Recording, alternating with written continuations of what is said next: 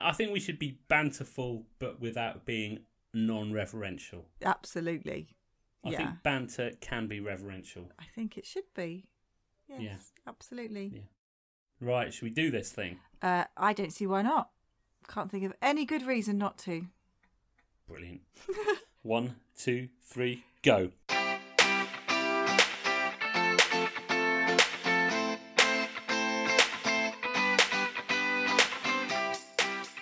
Hello everybody and welcome back to the Catholic Banter podcast. It's great to be with you.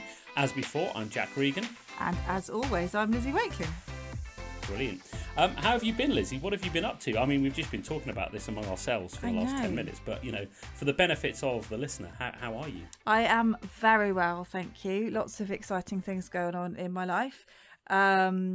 Still doing my weekly meeting with the ladies on Zoom to help build my faith, which is great. Bit of exciting home life news. I'm looking to move house despite lockdown. Things still go on. So my hubby and I are quite excited about that at the moment. And work-wise, I might be getting to go to Lourdes on pilgrimage soon as a bit of a treat. So that is also very, very, very, very, very, very cool. Cool. So everything is coming up, Lizzie. Everything seems to be shining down on me at the moment. Yeah, Holy Spirit's been very generous recently. How about you? Yeah, life is good. Again, I look at my life and I think it's like there's some kind of divine creator in charge of the whole thing. Family life continues to be beautiful. Work life continues to be great as well. I love my job, even though it's a bit difficult at the minute. Yeah, I can't complain at all. Everything is absolutely tickety-boo. Great. And I can't believe I've just used that word on the pod. Tickety-boo. How old are you, Jack? I know, I'm not really that guy. I'm 42. I don't really use the word tickety-boo. I'm neither old nor posh. Oh, okay. No, you're not, are you? No. No. No. Although I used to be a bit posh. Can we do a quick accent check? Have you had a bath lately? I haven't had a bath lately, no. Oh, how's the garden looking? Have you got much grass?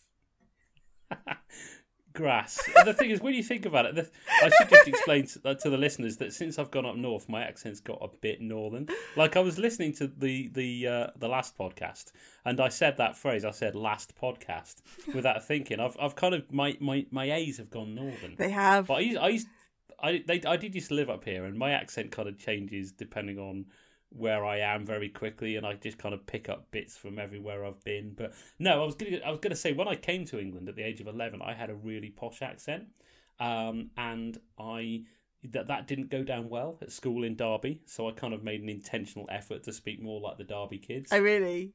Yeah, much to my mother's disgust. I'm sure. I tried to develop a Derby accent, and what's stuck is kind of just a hodgepodge of everywhere I've been, but really without the word tickety-boo.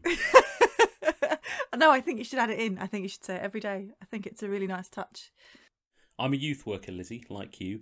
How well do you think I'm going to do with the young people of today if I start using words like tickety-boo? Oh, really good. I think they'll like it.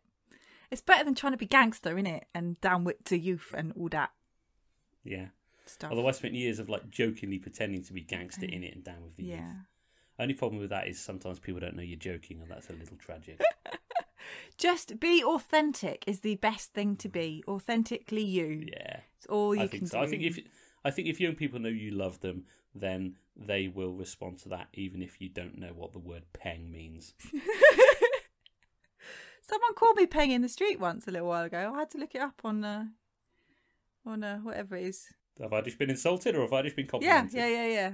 I think it was a compliment. We've got a new team starting at my work. Shout out to the Castle Rig team if you're listening. I know some of them do. And we've got a new team WhatsApp thread, and it's great, but some of the language they use, it's like, oh man, I'm old. So maybe that is just who you are. Maybe you are tickety-boo. Yeah. God, I hope not. Anyway, so today, those of you who follow the podcast regularly, both of you, will know that 2 episodes back we did part 1 of this Mythbusters thing, things that are wrong. We started looking at things people believe about the Catholic Church that happen not to be correct. And I was listening to that episode in the car on the way home today, just to kind of get it back in my head and remember what we talked about. And if you remember, what we said was that in the first half of that, We were going to talk about things that kind of the world, mostly non-believers, think when they look at the Catholic Church. Today we're going to do it slightly differently, and we're going to think about our Protestant brothers and sisters, our non-Catholic Christian friends, and things they maybe look at the Catholic Church and think, ooh, that's a bit weird. Aren't we, Lizzie? We absolutely are. And we're going to start with a really common one, and that's to do with Our Lady, with Mary, Mother of God, because we have a devotion to her in the Catholic Church. We do honour and respect her. We have a lot of prayers dedicated to her so that she may intercede for us. And I think that's quite an important word, isn't it? Intercede, because I think a lot of people could consider it as idolatry, that we're worshipping Mary. And I think that is one of the major problems that other people from other denominations sort of how they perceive it. But that's not right, is it? That's not what we do. No, we venerate Mary and we honour Mary. Luke chapter 1 verse 47, henceforth all ages will call me blessed. That's what we're doing. We're calling her blessed. Okay? We look at Mary as a great symbol of what it is to be Christian. In a way, she was the first Christian. She was the first disciple of Jesus Christ. She is somebody who gave a great yes to the Holy Spirit and enabled Jesus to come into the world. Theologians also talk about what's called the typology of the Ark of the Covenant. Okay, she was the New Testament Ark of the Covenant. She carried God into the world, and the Ark of the Covenant was always seen with a great amount of respect and esteem.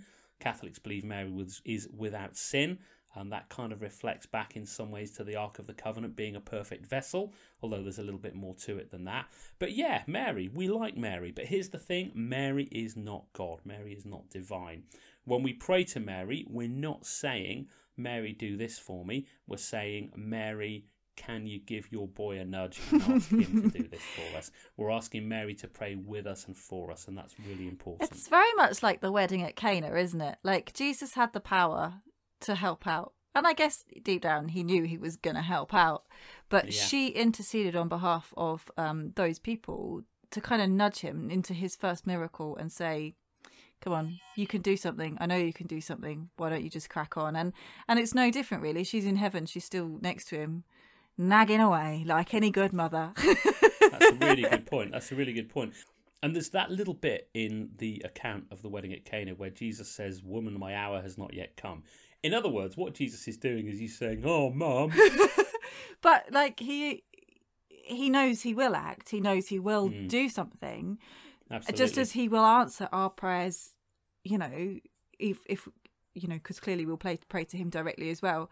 But, you know, she's just kind of giving him that little nudge to maybe kind of think about the timing a little bit more. Yeah. And I want to say a little bit about the saints here, because a lot of our Protestant brothers and sisters have a problem with this whole idea of saints. Sure. We believe saints are two things. We said this a few episodes ago. We believe they're a great example. We also believe that they're praying for us. They're not doing anything. They're praying for us up in heaven. The way I always explain that is like this, okay? Do we believe in heaven? Yes, we do. Yes, we do. Do we believe heaven is already up and running? Yes, we do. Well, that's been controversial in history, but the vast majority of scripture scholars will say heaven is not for the end of time. Heaven is up and running now. Okay, so we're all good so far. The next question is, are people in heaven aware of what's going on down here? Well, certain passages in John's Gospel and elsewhere would seem to suggest that they are. And that's kind of the majority view, I'd say, among scripture scholars. Yeah. So we believe in heaven. We believe it's already on. We believe there are people there. We believe they're aware of what's going on down here. So the question is, if there's people in heaven, if they're aware of what's going on down here, why on earth wouldn't they be praying for us? And also, you would ask your friend on earth to pray for you, wouldn't you? You've prayed for me, Jack. Exactly, I've prayed for you. So there's no real reason why you can't ask our friends the saints to pray for us as well. Again, it's, you know, it's perceived as idolatry, or can be perceived as idolatry, but it's not. It's just about kind of, as you say, having a role model, but also just asking someone you know to be really holy to say a few prayers for you, which you would do here on earth. This thing is a team sport. We all back each other up. A couple of days ago, I came across the reading I can't for the life of me remember where it is, but Jesus is in a building. This is depicted in The Chosen as well, and these people lower a disabled man through the roof, and Jesus cures them. Actually, I'll tell you where I came across that. I was reading a bedtime story to my little boy Timothy, and we've got this book called Bible Stories for Children. Yep. It's kind of a lift the flap pop-up books, and that was one of the stories in there. As every good Catholic family should have, Yeah, they're really, really brilliant books. So they're mostly baptism presents, actually, and presents from other people. Aww. But they're brilliant, brilliant books. But that was in there. But there's a great line in that story where Jesus says, no, the gospel says, and seeing their faith, Jesus got involved. Yeah. Okay, there's this line, and seeing their faith. So Jesus decided to cure the guy because he saw the faith of the friends. So actually, if the saints in heaven are praying for us, which they would be, God's not going to say, yeah, shut up, mate, I want him to ask me himself. No, it's a team sport. God's going to respect what the saints are saying in heaven, just as he's going to respect what people are saying down here. And actually, probably a little bit more so. Definitely. So that's Mary and the saints. That was easy. What's next? Yeah, it was, yeah. By the way, can I just say something before we go on? Please do. I want to say something about Protestants, about our brothers and sisters outside the Catholic Church. You guys are awesome. Amen. You guys are absolutely brilliant. We are not the type of Catholics who think we are kind of superior. No. You know, as Catholics, we believe we have more of the fullness of the truth. But we definitely think you guys are brilliant. We definitely think we're going to see you guys in heaven. And I actually think in a lot of areas, so many communities outside the Catholic Church are actually way ahead of us in pastoral practice. We have a lot to learn, I think. Yeah, if you look at worship music, if you look at things like the Alpha course, you know, like your whole attitude to evangelization, your whole attitude to actually talking to people who turn up at your services and, you know, not making them feel like they're lost and stopped off for a coffee. You know, there's so much that's good in non-Catholic churches. There really are. And, you know, I love worshipping with you guys. I love praying with you guys. We're definitely going to see you guys in heaven. The reason we're doing this is just because from time to time, I know I've had Protestant friends say to me, what about Mary? What about purgatory? What about salvation through good works? So this is the first half we did. You know, that was about conversion. That was about bringing people into the Catholic Church. This one, I mean, if we have that effect, that's great. But it's mostly just about answering questions, keeping a bit of a dialogue going. Yeah, absolutely. And you're quite right. There is so much good that goes on because it's about a relationship with Jesus Christ at the end of the day. So absolutely. There's an old joke which is this guy gets up to heaven. Yeah, it's a good joke. Good joke. Saint Peter says, "Right, I'm gonna." How do you know what it is? There's about 1 million jokes that start with "this guy gets up to heaven." Oh, I know. You've just known me for too long. Okay, so this guy gets up to heaven, and Saint Peter says to him, "Okay, I'll show you around." So over here, you know, and there were a group of people kind of bolt upright singing very old hymns. They're the Presbyterians. Oh, right, okay. And then it takes him over to another place and he says, those guys over there with their hands in the air, yeah, they're the sort of charismatic Pentecostals. Oh, okay, that's great, yeah. And those guys over there being all friendly, all with it, they're the Anglicans. Oh, okay, great.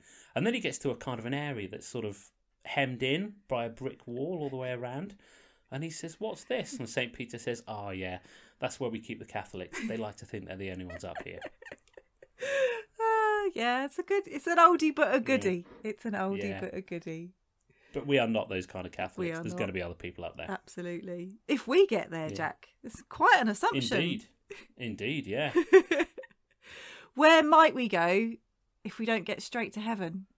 Oh, that leads us to the next one. Because you see, we believe in this thing called purgatory. I can do a segue, me, Jack. I can do a segue. You can. That was smooth. that just crept up on me. That was brilliant. I like it. Yeah, we believe in this thing called purgatory, and Protestants don't like the idea. The Orthodox as well, I believe. Don't quote me on this point, even though this is being recorded. I think the Orthodox aren't quite so keen on the idea of purgatory, at least as we understand it. But yeah, we believe in this idea of purgatory. We believe that when we die, if we've kind of hit the standard for salvation to get into heaven, but we're not quite perfect, then we undergo a period of purgation, a period of purification. Is that about right? Yeah. It's often referred to as like heaven's waiting room, isn't it? Which is kind of a classic way of describing it. But I think I understand it as God is a merciful God. So he's not going to want to send you to hell if he doesn't want to. You know, if you've not been horrendous, he's not going to cast you that judgment upon you. But because of who God is, to be in his presence in heaven, we have to be purified to a certain standard. And so it is this place where there is a certain amount of suffering, but that the idea of purification is like we're rough stones, right? And we're in a river. This is kind of why the suffering is, you know, we're in a river and that river is bashing us about, but it's smoothing off those rough edges and making us shiny and perfect. And only the shiniest and most perfect of the stones can get into heaven. So if we die and we've still got a little few rough edges that need polishing, then purgatory's that kind of final rock polisher that does the job before we can get into the pearly gates and meet with God in that eternal joy. Yeah. The way that Scott Hahn explains it is really, really good. He says two things, because the purgatory is kind of associated with this image of fire. Mm-hmm. I mean, people like Cardinal Ratzinger, Pope Benedict tell us that actually we don't have a clue what it's like. He actually proposed that it may be something that we go through in an instant at the point where we die. But that's theology, that's speculation, we don't know. But this image of fire has always been associated with it. And Scott Hahn says that actually when we think of fire, we think of torture and suffering. But actually most of the time that fire is used in Scripture, it's the fire of God's love. Yeah. It's not about suffering. He also says that although purgatory is not explicitly mentioned in the Bible, it kind of rests on two scriptural planks. And they're both from the letters of St. John. In the letters of St. John, don't ask me for exact references, but it says in there, nothing unclean can enter heaven. Nothing unclean can enter heaven. It also says in, I think in the same letter, or maybe in one of John's other letters, that there are sins which don't lead to damnation. You know, there are sins which I think the language used is do not lead to death. So actually, you've got to put those things together. Yes, we can be saved in a state of some sin, but nothing unclean can enter heaven. Put those two things together, you've got to have this period of kind of rock polishing, purgation, fire of God's love, whatever you want to call it, before we get through the pearly gates. Great, so what's next? Oh, I know what's next. I'm just looking at our WhatsApp thread here. And in our WhatsApp thread, what I've written is, Catholics don't care about the Bible. Well, I think you've kind of disproved that. You've been quoting Scripture quite nicely this evening. I mean, maybe not exactly, but you know roughly where stuff is. I've got to say, though, you know, I've got to kind of hand it to Protestants on this one, in a way, because actually we in the Catholic Church are woefully ignorant of the Bible. Yeah. I give a basic introduction to the Bible talks from time to time. I kind of just give a roadmap of the Bible showing roughly the shape of it, and I talk about the fact that in the Old Testament you've got two periods of exile, then you've got the kingdoms in between the exile and that kind of stuff. And a lot of Catholics don't even know that. They don't even know the very, very, very, very basics of it. So actually there is some mileage in this. But it's kind of not our fault, because we weren't encouraged to actually read it for a very long time, were we? True. So I think it was Vatican II when we were actually finally encouraged to pick up our Bibles and read it for ourselves, which was, you know, in the scheme of things, very recent history. But I think one of the major concerns is because a lot of religions or Christian denominations are based on Scripture alone. And I think the problem rises because we base our faith on Scripture and tradition, and the magisterium as well, don't we? So I think that is where some of the confusion comes in, of people think, well, we'd rather listen to our Pope than to read a Bible. But I trust that the Pope knows the Bible, so maybe he's studied it and knows more about it than me. So what he says is actually perhaps probably more profound than anything I could come up with on my own. So from my point of view, that's why, yes, Scripture is wonderful and praying the Scripture is wonderful because God can speak to you directly. But when it comes to an understanding of the texts, the theologians that are out there and have gone before me know so much more about it than me that I'd quite like to hear what they have to say about it all. I mean, it's interesting, just to give people a sort of a brief summary of the difference in the positions. Catholics believe in what we call apostolic succession. We believe Jesus started a church resting on his apostles, and we believe that the Bible, the New Testament certainly came from those apostles and came out of that church. It was the Catholic Church in the 4th century that actually decided upon the canon of Scripture, decided what books are in and what books are out. When the Reformation came along, the Protestants obviously threw out that idea, and so they picked up the Bible and they said, well, the sole authority rests in the Bible. Now, as Tom Wright points out, the Bible says very, very little about its own authority. Simply because all of the letters that were written in the New Testament, with the possible exception of the book of Revelation, they were never intended to hang around. They were written to certain groups of people in certain times and places to fulfill certain needs.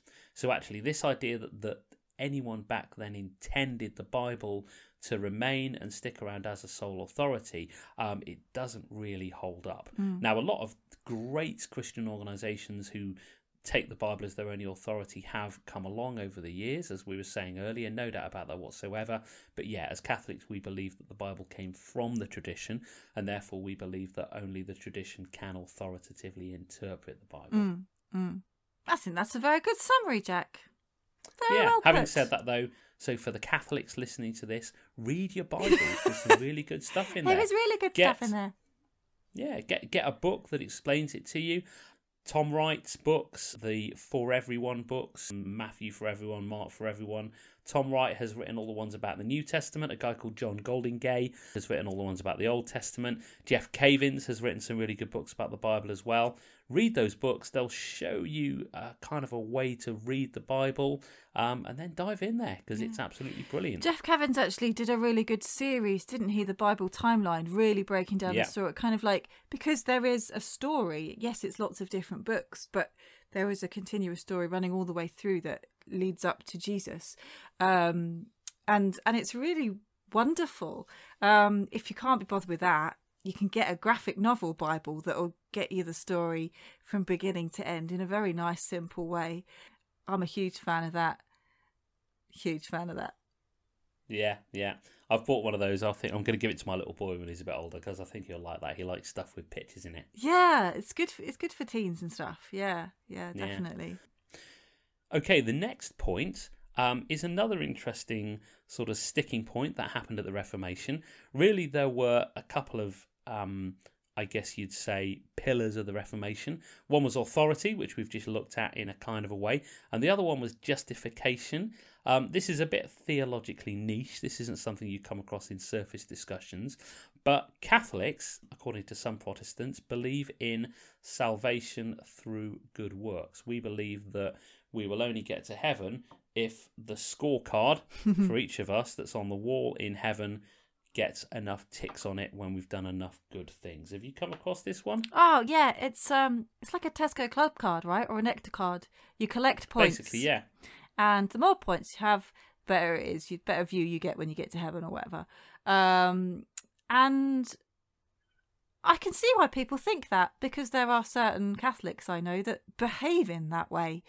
And I think other things that add to the confusion about Catholics' belief about how you get to heaven is indulgences too, because yes, we're doing loads of good works, we're getting loads of cards, points on our Tesco Club card, but then also I can get these things called indulgences, which is like bonus points on my club card to get me into heaven, and so I do genuinely understand where that belief, that misconception has come from. Definitely. But obviously, good works come through faith. So you have faith in Jesus, and then the love that you receive inspires you to love others, which leads you to serve them. And that's where absolutely. It should come from. That the root of those good works is the love of serving others. I mean, the way that I explain this, and it's quite, you can get very theologically complicated very quickly on this one, but the way that I explain it is, at the Reformation, there was a bit of a misunderstanding. And I think the misunderstanding really arose from the language that was used, because Protestants believed that Catholics were going around thinking, I'll only get into heaven if I pray 5 rosaries every day and if I feed 2 poor people every day, and so on and so forth. The idea was that we believed it was this scorecard. Okay. Catholics, on the other hand, wrongly believed, when the Protestants talked about salvation through faith alone, that what some of them at least were saying was, yay, I believe in Jesus, that means I'm going to go to heaven no matter what I do, so let's start sinning, woohoo. Okay? And basically those were the two kind of wrong conceptions that built up. Okay, and actually as more and more work's been done, and certainly when the two sides started actually talking to each other, they realised that actually once they cut through the language that was being used, they really weren't that far apart. Protestants never believed by this idea of salvation through faith alone, that really all you had to do was intellectually believe, and Catholics never believed that it was about working from our own efforts. What the Catholic Church says is that when we accept Jesus Christ, we get given grace. We get given grace. I won't go over the difference between justifying grace and sanctifying grace. That's getting a bit complicated. But essentially, we receive grace from God. Grace is the free and undeserved help from God. That grace then motivates us to do good things, and those good things have merit before God. But what the Catechism says is that the only works that have merit before God are works that are motivated by grace and by the Holy Spirit. Things we do off our own back to try and score point doesn't work. And actually, at the point where we accept Jesus into our lives, at the point where we say, yes, I'm going to follow you, I renounce my old way of life, I'm all in, at that point, if we're hit by a bus, even though we haven't done a single good work, guess what? We're still good. So actually, in reality, we are pretty similar on those points, which is awesome. And I think this is the beauty of like ecumenism, isn't it, really? And getting to know our other brothers and sisters in Christ better, is that we discover that actually we do have quite a lot in common, and to delight in those similarities. So, yeah. When I chat to Protestants, one thing we find is that actually we're far closer than we realise, and we all have a very strong faith in Jesus Christ. We also discover that, yes, there are some sticking points, there are some things we don't agree on, but by and large, I find we're able to say, you know what, that's okay, we can disagree on that. There's enough in common to mean that we can get on with praying together. There's enough in common to let us get on with a common mission. Yeah, absolutely. What's the last one? So I wanted to chuck in one of the sacraments that is well, you know, I think we can all share in common the fact that we remember the Last Supper, and we celebrate communion. So as Catholics, we obviously believe that the bread and wine becomes the body and blood of Jesus Christ. We believe in that transubstantiation. Other Christian denominations might have sort of remembrance services where they have bread and wine, but they don't believe that change takes place. But I think that something that's unique to Catholicism is confession. And I think there is sometimes a misconception that we sort of feel that we can do what we want, behave how we like, but it's okay because we can get the slate wiped clean just whenever we want to pop along and go to confession, and then we can leave that little confessional and carry on as we were before. And that's possibly not even just our Christian brothers and sisters. That's probably an opinion held more widely. I think a lot of mob gangster videos where films where like the gangsters are like, oh, I'm sorry, Father, I've killed another person, and then goes back to being a gangster again, probably don't really help with that. And there are people like that, of course. Yeah, there are. But when used properly, confession is a real growth point. It's an opportunity to really reflect on who you are and how you are, and whether that is an offence to God or whether it's your life is spent praising him, and it's an opportunity to reconcile with him. I think the real problem lies with well, why do I have to tell it to a priest? Can't I just tell God that I'm sorry? And again, we're so blessed in the Catholic Church because we believe that when the priest celebrates the sacrament, he is in persona Christi. So it's Jesus sitting there hearing your confession, and it's Jesus sitting there forgiving you and absolving you of your sins. So it's like, if you've upset your friend or a member of your family, you wouldn't sit in the next room and just think, I'm really sorry I've upset you. You'd go into the next room and you'd say, I'm sorry I've hurt you, and they would forgive you, and the relationship would be reconciled. And it's exactly the same with confession. You have the opportunity to sit down with Jesus and say, I'm genuinely sorry, and you can hear that you're forgiven, and that gives you such freedom, and really restores the relationship to a point where you can genuinely start again and really want to live your life how he wants you to live your life. Yeah. I mean, a couple of really important things to say. Firstly, it's quite well grounded in Scripture. I mean, Matthew chapter 16, when Jesus says to Peter, upon this rock I will build my church, and I give you the keys to the kingdom. Whatsoever you bind on earth, so shall I bind in heaven. Whatsoever you loosen on earth, so shall I loosen in heaven. You know, the church is given authority. That authority is backed up in John chapter 20. Jesus says to his disciples, receive the Holy Spirit. Those whose sins you forgive will be forgiven. Those whose sins you retain will be retained. Yep. So the church has this power. In the early church, the way that they tackled sin was that people had to stand up in front of the entire church and confess their sins, which frankly is quite a scary idea. And didn't they only get like one shot at it? You got like one confession. Basically, yeah. Had to time that right?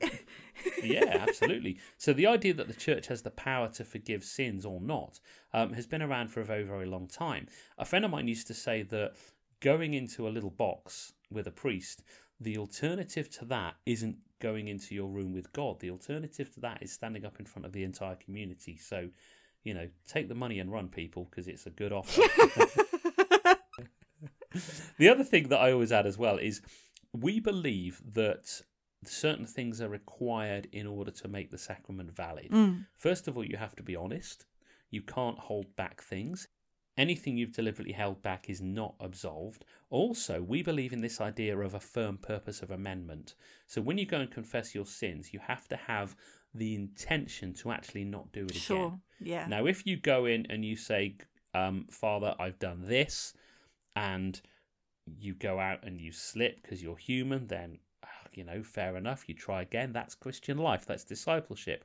But if you go in there thinking, Father, I've done this, wink, intending to go out and do exactly the same thing again, then that's not a firm purpose of amendment. So actually, the absolution is not efficacious. It doesn't work. And actually, if the priest picks up that you don't have a firm purpose of amendment, he will withhold absolution. I heard a story once about a lady who went into confession and confessed a sin, and she said, but Father, I don't know how to stop committing this sin.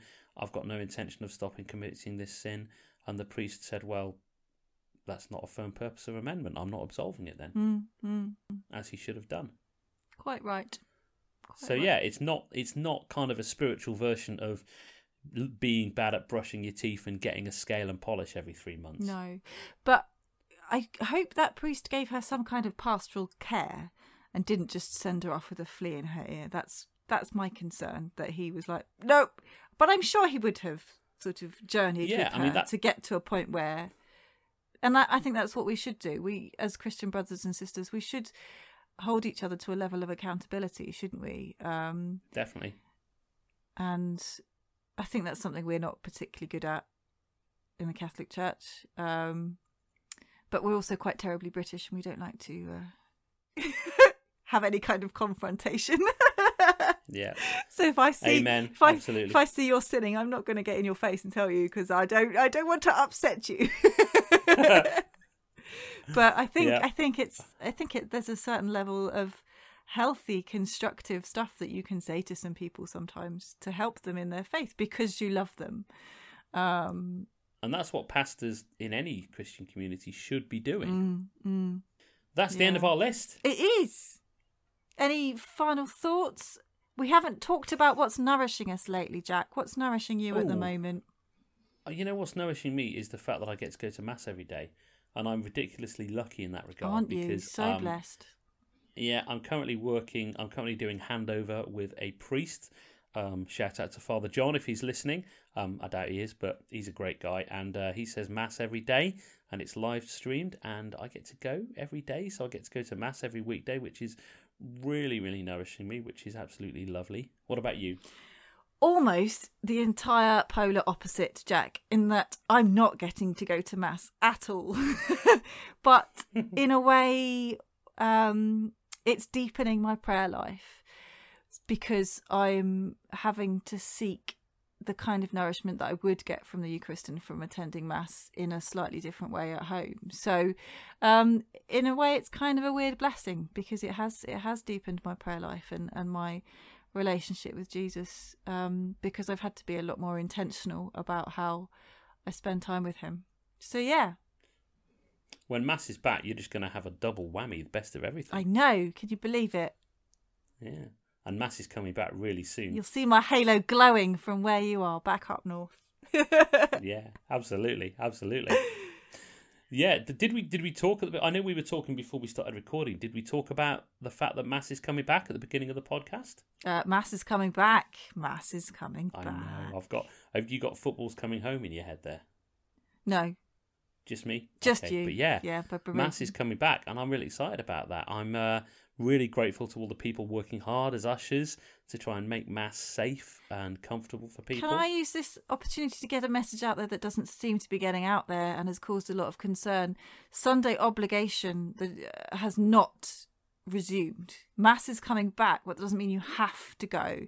There's been a lot of people that are still shielding or live with people who are shielding that are like quite concerned that, like, oh my goodness, I have to go to Mass because it's started again.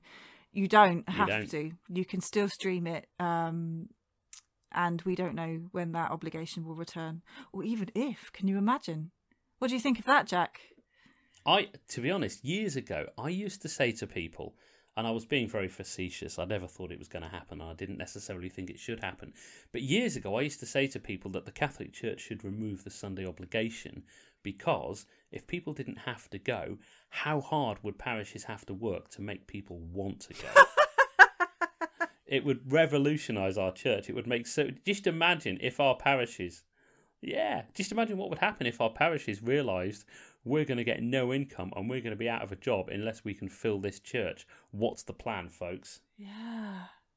That would be amazing. Interesting. I mean, a lot of parishes are almost there anyway, to be honest. I mean, I read an article once about holy days of obligation and how the author just hates that terminology because it sounds like such a chore. Like, oh, I'm obliged to go to church. I have to go to church. I must go to church. It's got quite negative connotations to it. Whereas she likes to think of it as a holy day of opportunity where, oh, I get an extra chance during the week to go to Mass. Isn't that awesome? And so I think that's an interesting kind of psychological element that you have to take into account, really. If people feel obliged to do stuff, they're like, oh, I don't really want to. I was once a party to a conversation where a young lad said to a priest, this was when Christmas Day fell on either a Monday or a Saturday, I can't remember which. It must have been a Monday, actually. And the lad said to the priest, Father, do I have to go to Mass twice? And the priest said, no. You get to go. You get to go to Mass twice. Yeah. And that's the attitude we totally should have. It's phenomenal. But I think we do suffer a little bit from, oh, it's Sunday, I better go to church, you know. But maybe those people won't be coming back to Mass. And as sad as it will be to lose people, it might cause a kind of renewal because of people feeling like let's revitalise and renew this church. I mean, back in the 60s, Joseph Ratzinger, who later became Pope Benedict, who we've already mentioned once in this podcast, we mentioned him in most podcasts. Oh, and can we pray for his brother who died? Oh, yeah, sad news, very sad news. But yeah, Joseph Ratzinger said back in the 60s that it may be that what we need is a smaller, more faithful church. In other words, a kind of a falling away of the cultural Catholics. And actually, I think that needs to happen before we see real renewal. Controversial, perhaps, but I do think that. And if it's going to happen, it's going to happen now. Let's be honest. Yeah. I think we're in the final stages of the post-Vatican II decline, and I think when that's complete, it's going to start building up again. But I really feel like the Holy Spirit is moving in the church. You know, the more I get out and speak to people, there are some hugely dedicated, faithful people out there who really want to see that renewal. So I'm really hopeful. I've said it all along. The Holy Spirit is going to use this time to work some surprises. Amen. And in a few years' time, we're going to look back at this time and we're going to say, "Oh, God used coronavirus to do that. That's clever." Isn't he? Is clever like that. Yeah. He is clever like that. Very much so. Now, before we go, folks, a couple of things to remind you of. I normally forget this stuff. If you want to get in touch with us, please do. We'd love to hear from you. We're on both Twitter and Facebook. In both places, we are Catholic Bants. Catholic B-A-N-T-S, all one word. Short for Catholic Banter, a phrase which was unfortunately registered on both platforms.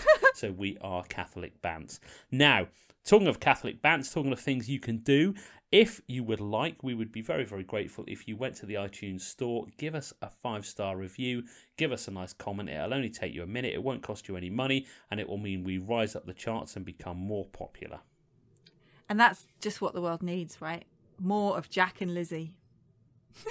More Catholic banter. More Catholic Absolutely. banter. Whose turn is it to pray? I can't remember. I think it might be my turn. Go for it. So we come before you, Lord, aware that where 2 or 3 are gathered in your name, you are present.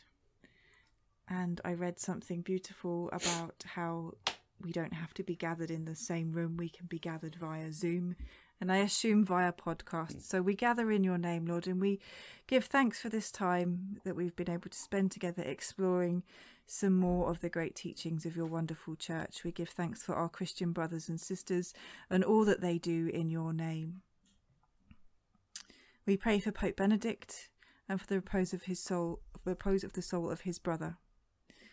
And we pray for all those who are considering joining the Catholic faith or exploring what God means to them at this time of suffering and detachment from society. May your Holy Spirit come upon them so that they know your love and pour your spirit of courage on them, that they may take those steps of inquiry towards coming to know you. We ask all this through Jesus Christ our Lord. Amen. Amen. All glory be to the Father, and to the Son, and to the Holy Spirit, as it was in the beginning, is now, and ever shall be, world without end. Amen.